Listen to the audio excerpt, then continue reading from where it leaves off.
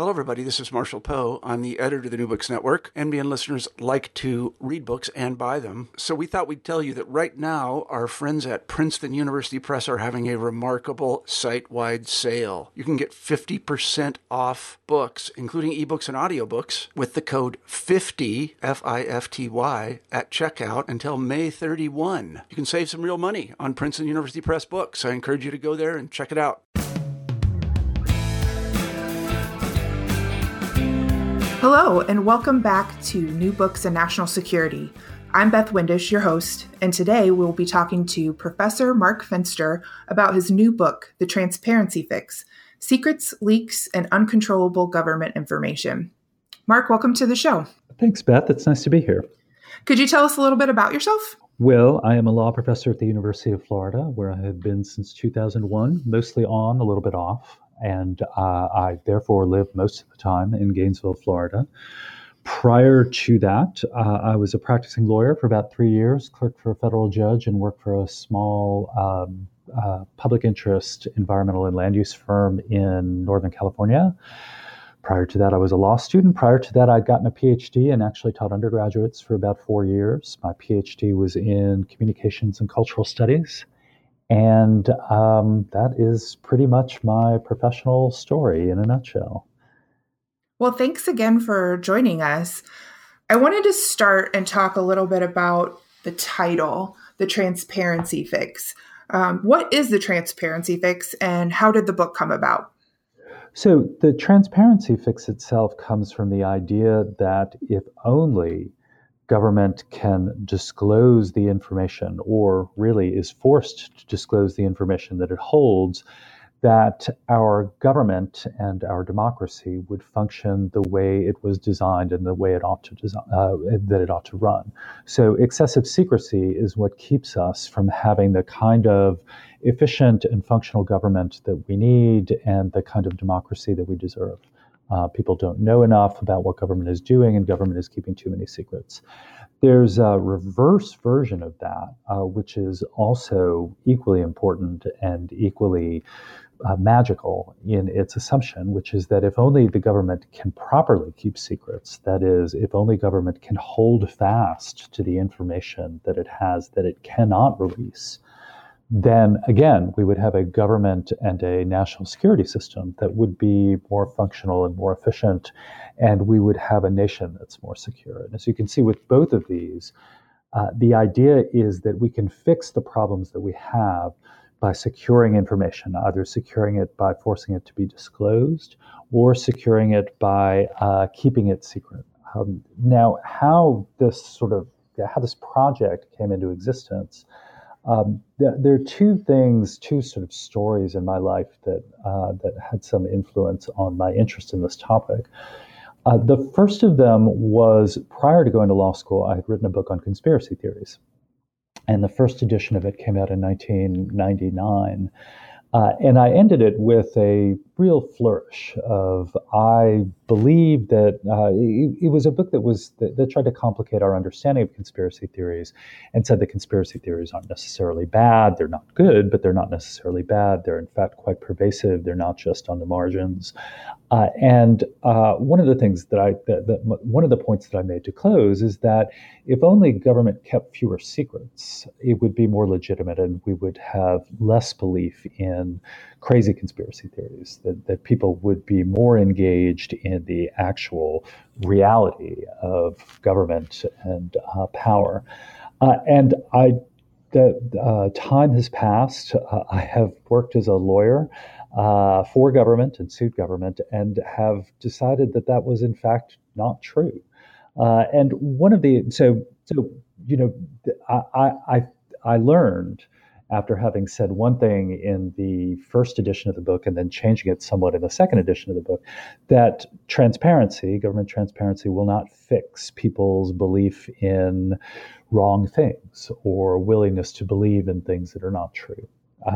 The second story that I would tell, which is a different point that I make in the book, is that when I was a lawyer in Northern California, I worked, my firm was on the public interest side of things, so we either fought governments that we felt and our clients felt were doing bad things to the environment, or we helped defend government entities that were doing the right thing, but were being sued by property owners or other folks like that. And in one instance, my firm represented a local government in Marin County that owned some land that they used as a hiking trail, but it was underutilized because it was difficult to access. So on government property, they were going to put in, at no small expense, but not at a huge expense, a small parking lot at the trailhead, so people would be able to access it.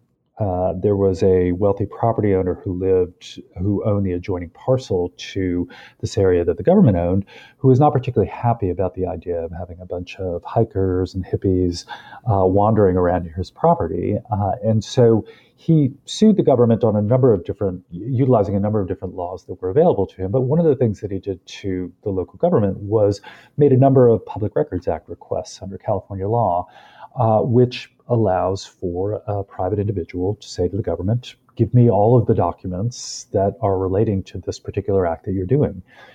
And the compliance with that law for this local government that was just trying to do what it felt was the right thing was enormous, on a relatively small scale, obviously, compared to the amount of money that the Pentagon spends on trying to comply with the Freedom of Information Act. This was nothing, but for a local government, this was expensive, and it raised the price of government for the local government and for local taxpayers, which was precisely what the landowner knew and hoped to accomplish in doing so. So one of the things that I took from that is that transparency is not a costless exercise, and one doesn't have to be Dick Cheney in order to conclude that, sometimes open government has unintended consequences that are not actually good for government. In the first part of the book, you discuss pro-transparency movements, as well as the reasons the state may justify keeping some information secret. What are the pros and cons of government transparency?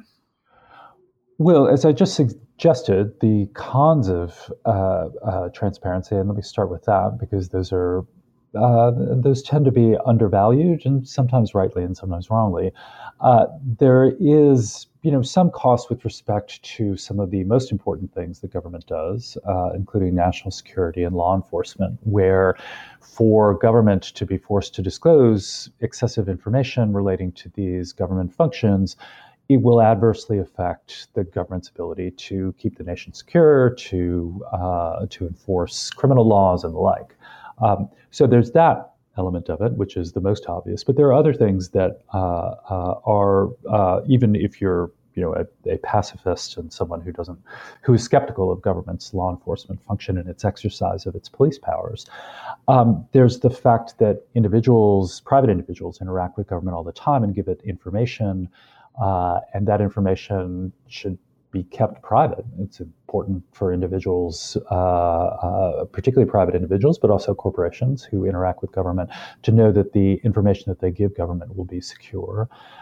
So there's that. There's the idea that a government that is going to do difficult things, deliberate on important but complex policy matters, be able to do so and to deliberate in a manner that is somewhat secure, so that they can consider in draft form certain ideas that they may not end up actually implementing, but would like to at least consider. So these are among the most prominent arguments against transparency. The most common arguments for transparency are that it's absolutely essential for democracy, that voters who play the essential role of deciding who it is who will rule them, be able to do so with full information about what the government does, about what the current government has achieved or not achieved, deciding what's scandalous or not, other things like that. So there's that part of it. There is the part of it that says that after being, even beyond elections, being able to hold accountable The different parts of government, particularly within the executive branch, knowing what individual agencies are doing will be important in order to interact with those agencies and in order, even apart from the electoral process, be able to hold individual civil servants and an entire government entity accountable for the decisions that they make. So those things are important. And then there's just a sort of general efficiency argument that with that level of accountability, both at the electoral level and just even apart from elections, being able to know what it is that they're doing and call them out when they're doing something wrong. When government knows that they are going to be held accountable, either at the ballot box or through the press or through just general petitions to the government, they will act more in the public's best interest. And they will be a more functional and efficient government as a consequence of that. So that's really the main set of arguments in favor of transparency. You already mentioned in your intro a little bit about FOIA and the impact you saw in California. And in the book, you also discuss just the genesis of the law itself and sunshine laws in the different states. You also talk about the bureaucracy that's sprung up in support of these laws.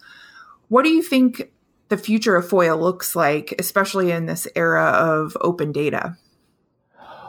Well, let me talk about a couple of different things there and unpack your question. First of all, thinking about FOIA and FOIA's success, not only within the United States but also internationally, it's been remarkable the extent to which it is a law that didn't even exist 50 years ago is now deemed so much a part of the way in which private individuals interact with the government, that it's not constitutional, but it's almost sort of quasi-constitutional. We believe that we have a right to petition the government to disclose information, and that's at the federal government level, at the state government level, and even at local governments. And that has been remarkable, and that's not going away. Each successive administration that comes into power at the presidential level, at the gubernatorial level, at the level of mayors, will, when they are running for office, particularly if it's looking for a shift in party, will decry the extent to which there is too much secrecy and will embrace the Freedom of Information Act and the state versions of the Freedom of Information Act as the key means by which we can find out information about what those bums are doing.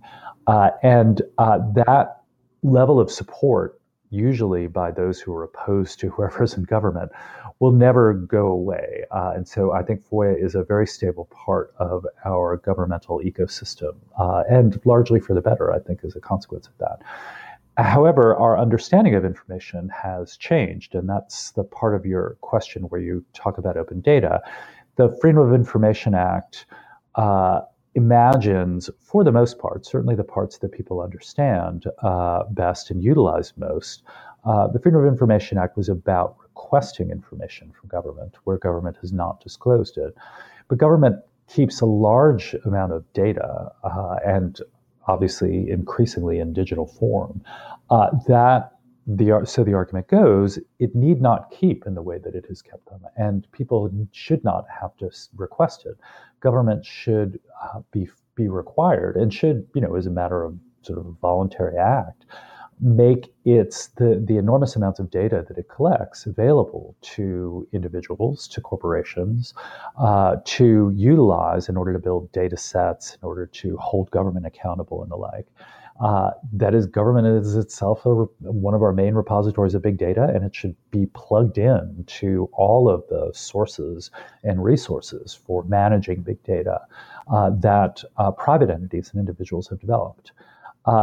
And those two different views of open government are generally consistent with each other. The idea, on the one hand, I as an individual can ask for an individual piece of information, or an investigative journalist can ask for some set of documents from a government entity. And the idea that government should be required or should choose to make its enormous data sets available on demand.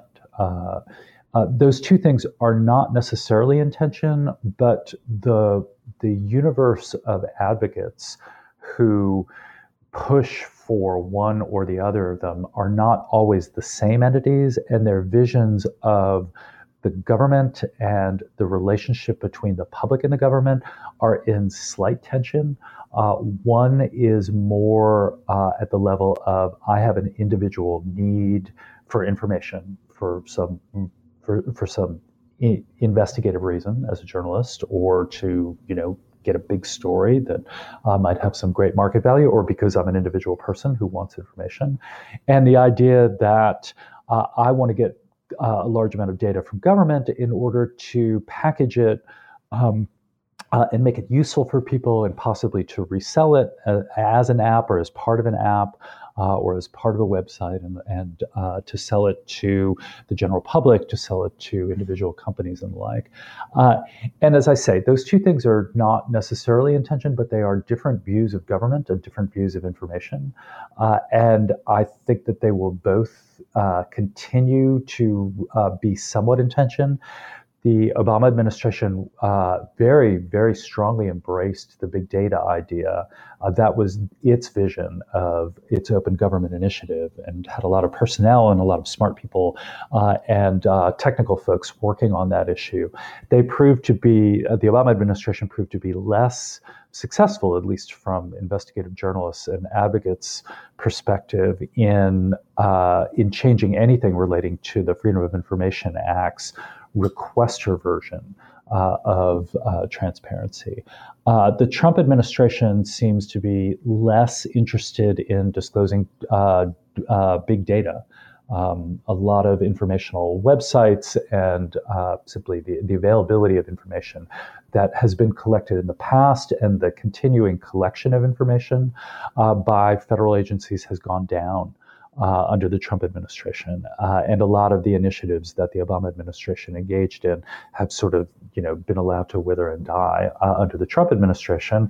FOIA compliance, I don't think, is any better under the Trump administration than it was under the Obama administration. And it's probably been a little bit worse. Well, I think the point that you just raised leads to the second section of your book, and you raise a couple of questions about the practicality of control and use of information, and especially with these large data sets, this big data. At what point can the public interact with this information in a meaningful way?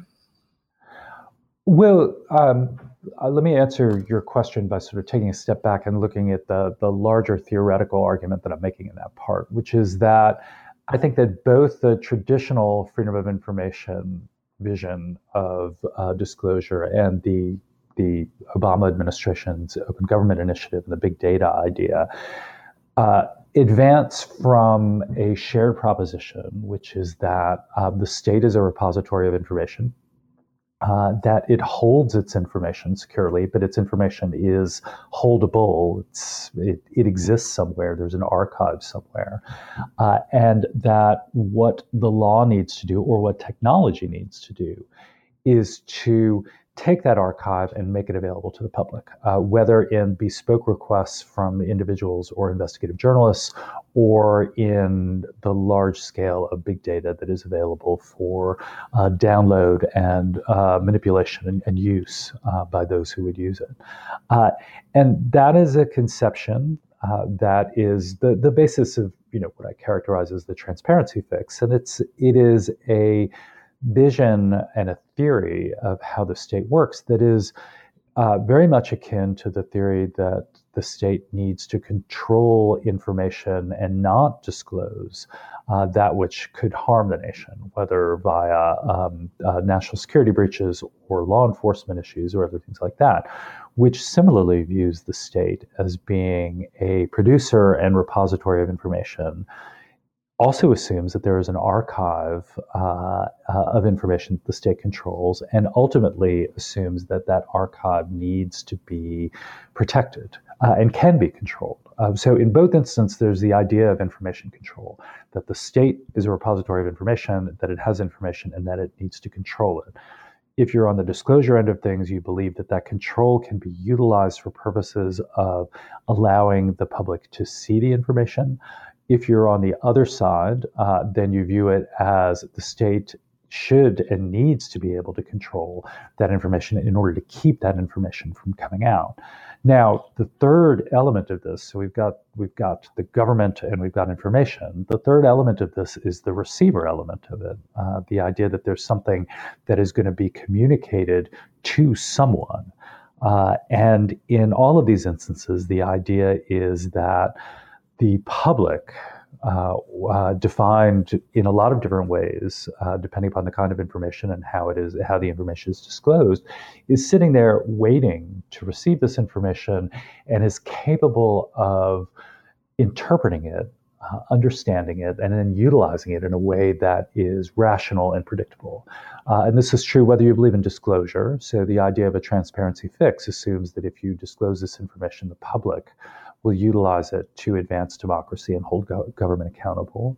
And if you're on the secrecy end of things, you're worried that there is an audience out there of enemies of the state, whether these are other nations, whether these are terrorist groups, whether these are criminals, who will take this information and be able to immediately and perfectly utilize it in a way to harm the state.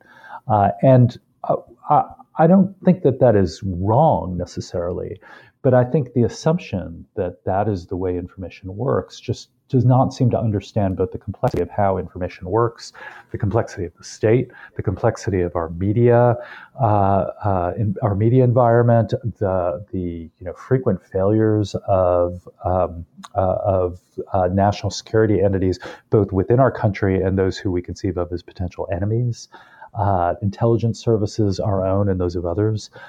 It just doesn't seem to work in the way in which the theory would have us believe. With the questions you're kind of asking are, can the state actually control this information? And if the public receives it, are they going to be able to pick out that thread from it? And it kind of ties back to when you're talking about your first book, you discuss conspiracies a little bit in this one and the surplus of information. And just because you have all of this data, can you actually pull together the full picture? And conversely, can the state actually keep control of all of this information kind of in this day and age?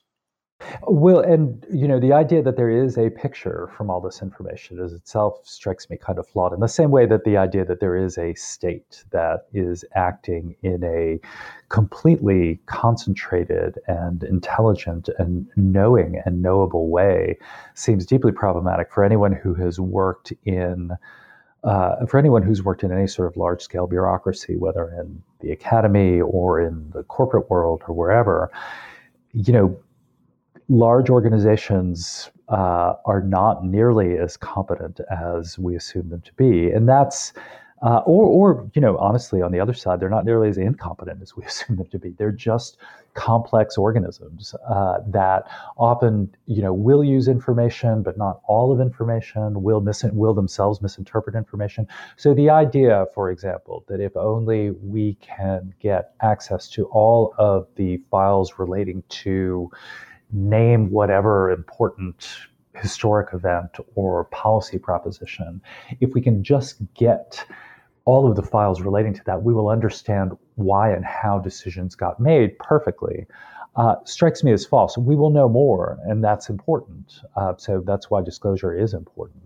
But we will not necessarily come to an answer as to how government actually worked and how it did the things that it has done simply by getting all that information. For sure. Yeah, data doesn't always tell the whole story. And the interpretation of it is itself, it's not perfect. I mean, it is, everything is as much a craft as it is a science. Well, in the final part of your book, you look at some case studies and you draw some interesting conclusions about how contested control of information can actually overshadow substantive policy discussions. How did you choose the cases that you put in the book, and what do you think makes them important in this dialogue about transparency? Well, I was, to an extent, attacking a straw man, straw horse, straw person in this, which is the idea that transparency fixes things and that secrecy fixes things. And it's not clear to me that anyone absolutely believes it, but in in policy discussions about disclosure and about secrecy, they are the things that are brought out as being the values and the concerns that we have to further. So, for example, one of the chapters is about the mega leaks of first WikiLeaks and the Chelsea Manning materials that WikiLeaks released, and then the Edward Snowden leaks. The assumption on both sides was that, on the one hand, if you were in favor of these leaks, your argument would be that these leaks are incredibly important because government is engaged in activities that the public doesn't know. And the public can't hold government accountable for the things that it doesn't know. So therefore, if we disclose this information, government will be held more accountable and the people will finally act as democratic citizens in the way that they need to. The argument on the other side was that this information is classified at one level or another, and our disclosure of this information, first of all, isn't required as a matter of law. And secondly, if it were to be disclosed, we would adversely affect our ability to, fill in the blank, engage in diplomatic relations with other countries, engage our wars in Iraq and Afghanistan and future wars, and engage in the key aspects of electronic surveillance that are absolutely essential for keeping our nation secure. So these are the arguments that get trotted out. They get trotted out as a matter of law, they get trotted out as a matter of politics and as a matter of policy. And so it seemed to me, in looking at these instances, that these are great natural experiments. So if Julian Assange is correct in his assumption that disclosure of otherwise classified information would positively affect our governance and our government, then we should see that. If, on the other hand, the disclosure of this information about diplomacy and about the conduct of the U.S. during wartime in Iraq and Afghanistan would absolutely harm our ability to engage in diplomatic relations and harm our military efforts. And so I looked at the public source, the publicly available, the open source intelligence on these issues, to try to see, okay, what were the costs besides what, for example, Secretary of State Clinton said regarding the disclosure of the cables, the diplomatic cables, and Secretary Gates regarding the disclosure of the war logs. What were the costs that came from this? And, they were material. A lot of it could well be classified and something that I might not know. And it's clear that there were costs. I would not want to say that that there was no cost as a consequence of these leaks. There was both the financial costs of dealing with the implications and potentially the human and personnel costs of dealing with the fact that sources of information were disclosed, anonymous sources of information were disclosed, certain diplomats had to be recalled as a consequence of this, other things like that. And it's quite possible that people lost lives, although even in the Chelsea Manning trial, there was not evidence presented for the court-martial. There was not evidence presented of anyone having died directly from this, from the disclosures. So there were costs, but they weren't nearly as astronomical as they were claimed to be. And on the positive side, it was hard to say, particularly with the WikiLeaks materials, that there was any significant public benefits in terms of sort of democratic governance. The main political movement that came about around the time of and soon after many of the Chelsea Manning leaks was the Tea Party movement among Republican activists and on the Republican base, which had nothing to do with WikiLeaks, nothing whatsoever to do with WikiLeaks.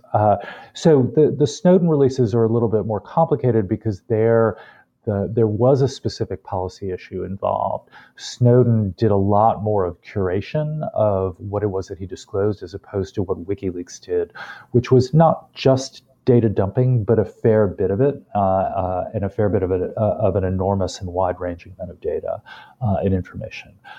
So Snowden Snowden could argue that he did spur on more informed conversation, though not so much at the public level, more at the level of interest groups, particularly privacy-focused interest groups, who now knew much more about a program that they barely knew about before. And it all came about around the time of the reauthorization of the Patriot Act, which had real consequences for the policy discussion.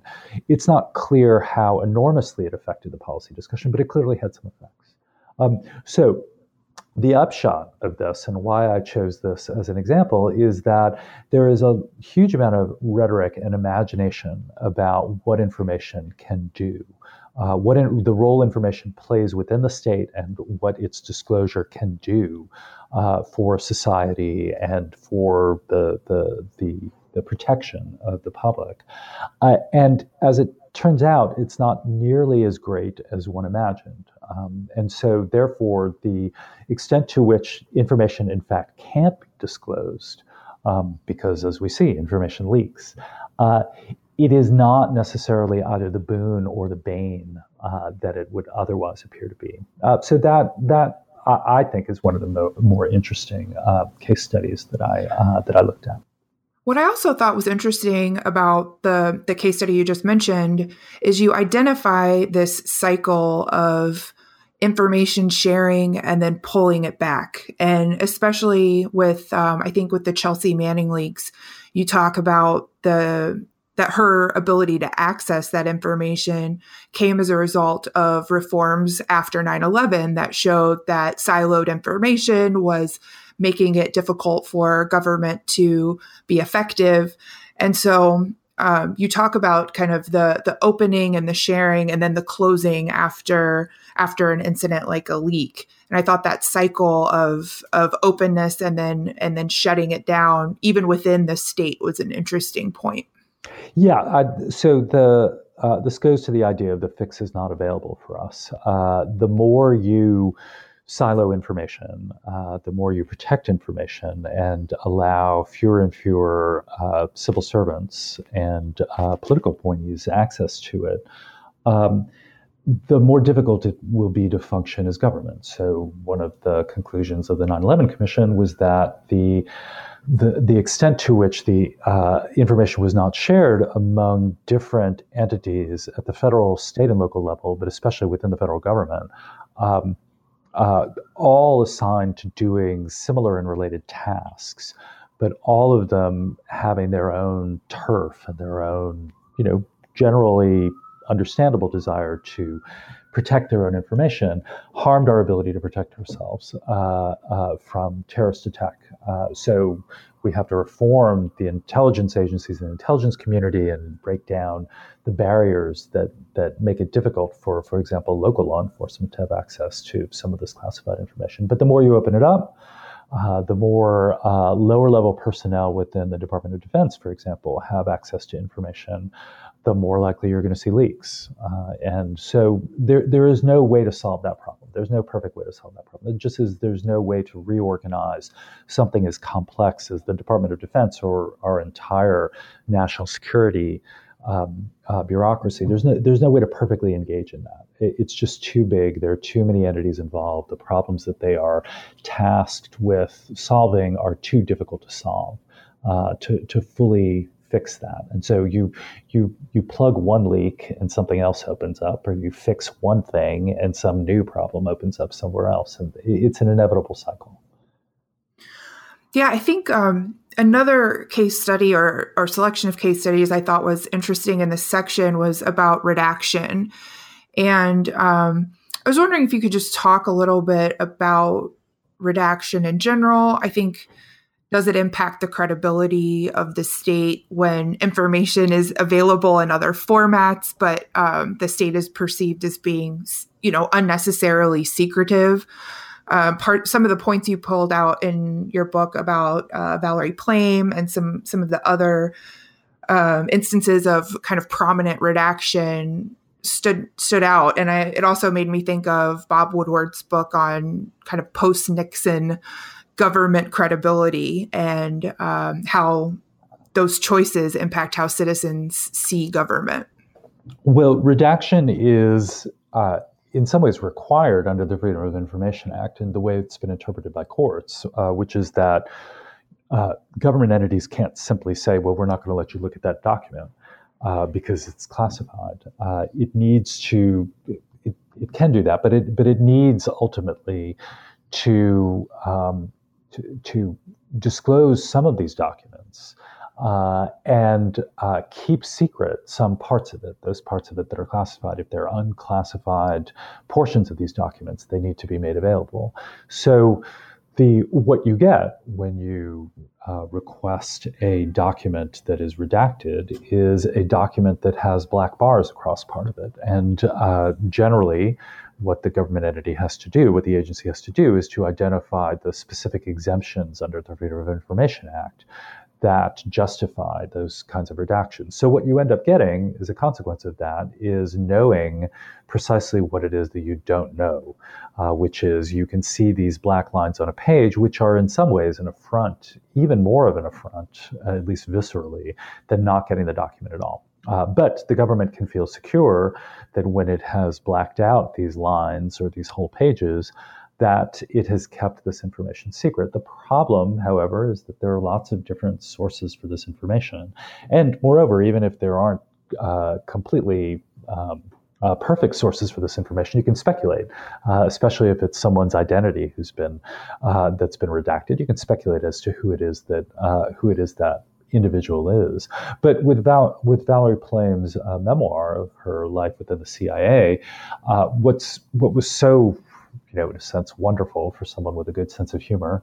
What was so wonderful about it was that the CIA, as part of Ms. Plame's contractual employment relationship with the CIA, required that she submit for review her memoir, anything that she was going to write, and they decided, based upon what they knew about what it is that she had done while she was an employee of the CIA, that there were certain parts of it that were classified and could not be revealed. And they blacked out large portions of it. Unfortunately for the CIA, many of the things that they had blacked out were matters of public record, or either official public record, or they were things that anyone could learn simply from open sources, like her family, for example. Where she was posted was redacted. How she met her husband, which had been redacted, but which was available through his own memoir, which had been published a few years previously. So what Plame and her publisher decided to do was to have after the portions of the book that she had written, parts of which had been redacted, large portions of which had been redacted, and afterward, written by someone else who was not bound by Plame's contractual relationship and obligations to the CIA, who could just simply do straight reporting of what it was that her life included and answer and reveal some of the mysteries from the black lines of Plame's life as the CIA imposed them. So it's just a really, really rich example of how difficult redacting information ends up being, because there are lots of other sources of information that you can come to if you know where to look. And this happens with some frequency, whether by mistake or otherwise, where government attempts to redact information in one document, but it's available from another agency, or it's available from open sources and things like that. And in doing so, the act of redacting itself makes the credibility of the entity who's redacting look really, really bad. You look silly if you have redacted information that is otherwise easily available. So if transparency or secrecy, neither are the fix and neither are possible, what is the solution? Well, there is no clear solution. That is one of the sad things about this book, and why fail as a law professor to provide the clear fix to something that lacks a fix, which is what theoretically I'm supposed to be doing because I'm a lawyer, and so lawyers are supposed to come up with answers for things. So I don't really have any kind of universal answer. There are some tweaks that we can do to some programs that I think have shown to work reasonably well within government entities, to have some sort of accountability within the entities themselves through inspectors general and other sorts of entities that can review the operations of a particular agency. We see this with the Mueller investigation is a good example. The special counsel is a very good example of a entity within the government that has some degree of freedom and credibility to investigate things that government has done or done by government officials in ways that would not otherwise be available, and theoretically disclose that information in a way that will hopefully be digestible and will hopefully be credible. Though obviously one of the things that hard to say the Trump administration, but those who are fans of Trump have attempted to do is even before any information comes out to question the credibility of it. So there's that. There's the idea that the information's value, both for the government and for the government's enemies, lessens considerably over time. Putting some sort of mechanical time limit on the amount of on how long the government can hold on to secrets and hold on to information, I think would be a very good thing. But to me, the most important thing to think about, if you are swayed at all by my argument, is that maybe information isn't quite so essential to making political decisions. Just as an example, one of the relatively large, though not huge, concerns within the 2016 presidential election and in the aftermath has been candidate Trump and now President Trump's unwillingness to disclose his tax returns, which contradicts existing norms of behavior by those who are running for elected office. There are a couple of things that we can do about that. States have the opportunity to impose requirements for those who want to be on their ballot. So you could work at the state level to try to require the disclosure of tax returns if Congress isn't going to require it. But the other thing to do is to just recognize the fact that, do we need the tax returns in order to know that there is something potentially troubling in the conflicts of interest between Donald Trump, the businessman, and Donald Trump, the president?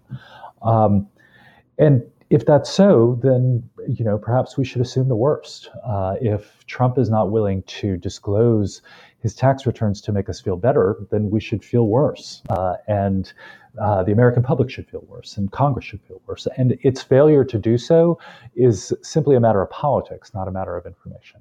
So the question isn't, can Donald Trump disclose his tax returns? It is the question of the conflicts of interest that are engaged in that, and what it is that we can glean from that when it comes time to face the 2020 elections or the 2018 midterms, for that matter, if we care about Congress holding President Trump accountable. Well, Mark, we've taken up a lot of your time.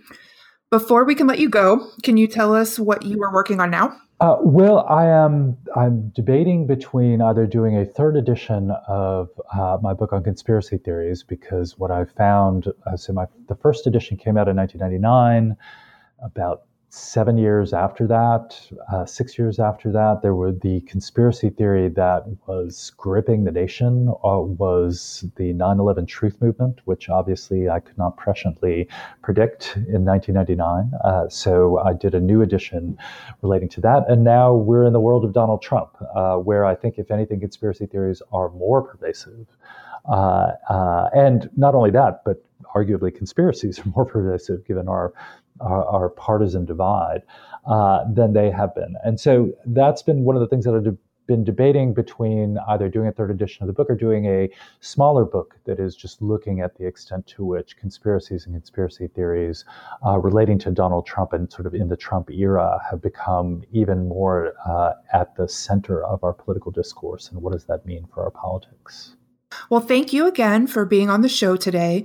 Mark Fenster's book, The Transparency Fix: Secrets, Leaks, and Uncontrollable Government Information, is available now from Stanford University Press. Thanks, Beth.